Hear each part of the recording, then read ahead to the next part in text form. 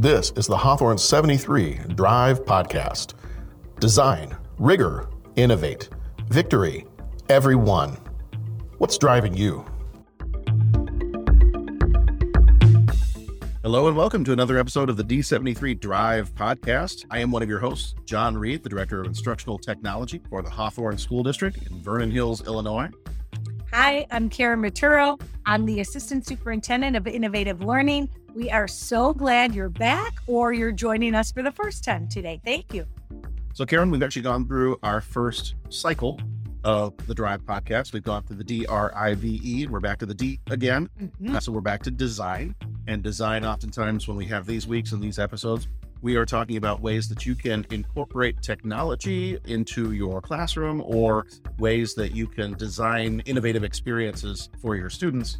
And it's no coincidence that I use the word cycle when I said we've gone through the DRIVE cycle so far, because we're going to talk about a different kind of cycle. I want to talk first about the design thinking process. Some of you may have heard of this before. If you've gone to workshops or conferences and you've heard of design thinking, if you've taught STEM or science or anything like that, any kind of engineering, then this maybe is the definition of this and the understanding of this comes very naturally to you.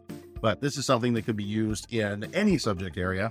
And we're going to talk, once I kind of talk through what design thinking is, kind of separate from the idea of just the education world, we're going to talk about one that we have been doing a little bit of reading on that is specific to K-12 education and a little bit more of a student-friendly, I think they call it, version of the design thinking process. So if you've never heard of design thinking, basically what that is a way for you to think through a problem, come up with a solution, prototype that solution, and then get it out to the user or customer or whatever language they want to use, depending on what the project is.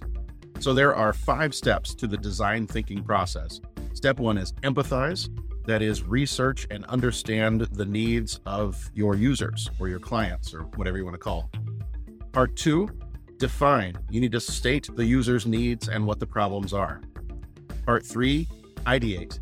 To challenge your assumptions, create ideas. This is the brainstorming phase. 4, prototype. Start to create some solutions, whether that's actual physical solutions, whether it's creating something digital or virtual, whatever the case may be. That is where you really start to build what your ideas are going to be. Part 4 is prototype and start to create the solutions that will help answer the initial problems that you identified from your users or your clients. And then finally, part 5 is test. Make sure that you take that prototype, test it out, get feedback on it. It has to be out to that authentic audience, those users, so that you know whether or not it's successful and whether or not anything needs to be done to start some of the process over again and redesign if need be. So that is the design thinking process. And again, you may have heard of that in different areas, but Karen, why don't you tell us a little bit about a slightly different process, but it is couched in very student-friendly. Right. And I think as educators, we often heard about problem-based learning. And some of us who've been around when that was a big thing, it was so open-ended that kids were doing anything that they wanted and they were working for weeks and weeks on one problem that never got to their prototype. So tightening up that process of what does it look like and how does it fit into what we're already doing, like innovating inside the box, like George Forrest talks to us about. But really what we're going to be talking about, John Spencer's and AJ Giuliani's launch design thinking process. And they talk about that this process is getting the most out of the creative process. So getting our kids to be creative, because we know what happens, all of the research that kids come to school really creative as kindergartners. And the sad thing is that the research shows we are teaching the creativity out of students, that they don't think that there are more than one way to solve a problem. They think there's only one. So we want to really get the most out of that creative process. And I love how he starts off a lot of his thinking. John Spencer and AJ Giuliani talk about asking your own children, what did you create in school today? Or what did you make in school today? And they talk about oftentimes, more often than not, their own children are saying nothing. But when they do say that they've created something or made something in school, they're so excited and I get to tell them about this. And, that creativity is just oozing. So design thinking works within the standards. It's a flexible approach and it's a way to get kids to do innovative work on things that they're already doing. So, and for my language arts friends, I don't want to, like arts and language arts, I don't want to scare anybody off if you're thinking, well, design thinking, I've always heard of that related to like STEM, right, math, science, and engineering, and all that. It's not just for that. Like as we've been talking through and as I've been reading more on this launch cycle idea and design thinking, there are ways where I, as a former language arts teacher, I'm sitting here looking at this going, I could totally apply this to writing. I can totally apply this to anything that I would do with my students in a language arts classroom that then could have an authentic audience and purpose beyond just getting them to practice and learn writing. Exactly. Well, they talk about like there's such a universal use for design thinking because it is about getting kids to ask more questions and to make more connections. And I mean, oh, come on. That's what we want, our learning to have connections to, one question leads to 15 additional questions. That's how we get kids motivated, excited to totally get their hands dirty with the content that we're providing. So let's talk about the process. Let's talk about the launch process. Yeah, so much like our own podcast, which is a little bit of an acronym for different terms, launch is also an acronym for the steps in the process. The first step is L, look, listen, and learn. And this part, in times where I've heard AJ Giuliani and John Spencer talk about this, they talk about this being really all about awareness, being aware of what potential problems are. What is there out there that we could solve?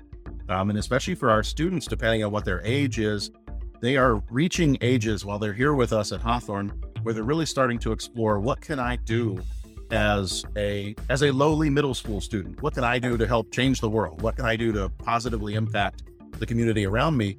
This awareness piece, this look, listen, learn, that really gets to the idea of helping them figure that stuff out. And I think this is the part too, for me, that's that real world relevant connection. Like, Here we go. Like, what does this have to do with me? There's my look, listen, and learn. Like, who cares if we're learning this? Well, here's why. Like, we want kids to do that. The second A is ask tons of questions. And we know sometimes this is a problem for our students. They're always waiting for teachers to ask them questions. This is the reversal. So getting kids to think outside the box and go, what else do I want to know? What questions do I have to ask? How big of a problem is this? Does it affect me as an 11-year-old? Have other solutions been brought forward before? I mean, how fun is this? A total list of questions. This is what I'm wondering about. We've seen some of those in classrooms. Yeah. And so then U is understanding the process or the problem. This is where research kind of gets built in.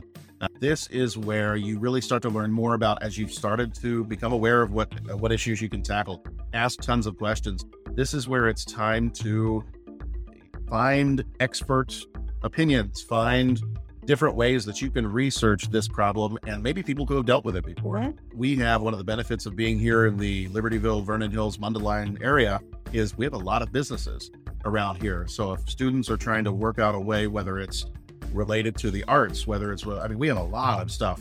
You don't have to go as far as Chicago to get experts on whatever field it is that you're trying to tackle. But that's what that understanding process or problem is for the U, is getting into the research piece of it. And that's where I think sometimes with the problem-based learning, sometimes we talk about the projects that just go and go and go, and they don't, is where the research part doesn't necessarily get built in. It wasn't authentic. Right. So if that part is just as important, isn't it? And I think that's what leads to the end, navigating ideas. Like, not every idea is a good idea.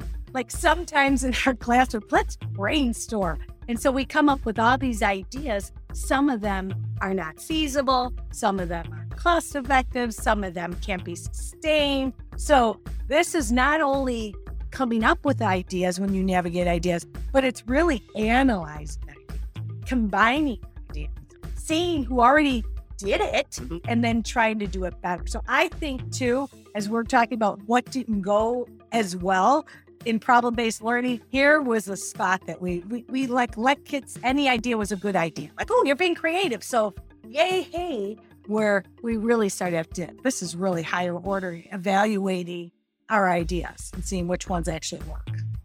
Well, the C is create a prototype. And so no matter what this is, whether you are, and I think they have a kind of little tutorial video on their website to really show what this launch cycle is. And I like where they have this part. They show it could be making something digitally on a computer. You could be making something out of duct tape and wooden dowels. It really doesn't matter. But this create a prototype is whatever ideas you've come up with, whatever you've researched, this is where you're creating something that tries to help solve that problem. That could be a piece of music. That could be a visual composition. I'm thinking back to some of the stuff that Sam Jaramillo was talking about a couple episodes ago, having that real world audience, but that prototype that doesn't matter what it is, could be a piece of writing, could actually be an object that you create, that you're going to use that object in some way to solve some type of a problem. And I think the term prototype gets sometimes teachers all worried, like you were saying earlier, like this has got to be like a rocket design. It sounds sciencey. It does sound sciencey. And a prototype, like you were saying, could be a letter to an editor. Yeah. A prototype can be a book cover, like that would entice middle schoolers to read the book. So what real people do in the real world. And this is then where we get to, after we're creating this prototype, we're highlighting what's working and what do we need to fix. It's kind of like you just said, testing, right? Like in the design, this is our test. Like, is it doing what we intended it to do? So if I'm creating a book cover to entice middle school students to read, when I show it to middle schoolers, do they want us to read this book or not? So I'm analyzing what's working, what's not working. Talk about higher order thinking, talking about being involved in the work, real world. This is what real world workers do, is they test, highlight, fix their prototype. I love movies. And so this highlight and fix step makes me think of like test audience. Yes. Like when a director has made their movie and they want to test it in front of a very select group of people and kind of get their feedback on it before they do the big launch of the movie to the general public. That is, you're showing it off, but you're showing it off kind of in draft form, almost finished form. But that's where you are getting what are the last minute fixes? What are the things we didn't think about along the way that only someone else would think about? Maybe a fresh set of eyes coming to this. And I could see this in a classroom, how awesome this would be. You have your prototype today. The idea is to give you, like, is it doing what it's supposed to do? Do you have other ideas? Can you imagine a classroom of kids looking at all different types of prototypes and what's working, what's not? I mean, wow. Yeah. And then obviously, eventually you launch this to an authentic audience. And I think that's the goal of these type of projects. But I think the goal of any time, if you wanted to ask a student, whether it was your own child that comes home after a long day at school, if you're going to ask them, what did you make in school today? If it's something that doesn't get launched to an authentic audience, to a public audience in some ways, it's not going to be quite as exciting. Right. You know, you might still be excited about something you made in school, but imagine it's something you made and then you put it out there in the world. I think that's where it becomes even more exciting for our students. And I do think, I keep going back to that question that you talked about. What did you create or make in school today? It's about doing something with the content. We talk about this a lot. Like if you truly understand, sixth grade social studies, what are you doing with that information? Like, what are you creating? What are you doing? How are you transferring it? How are you applying it?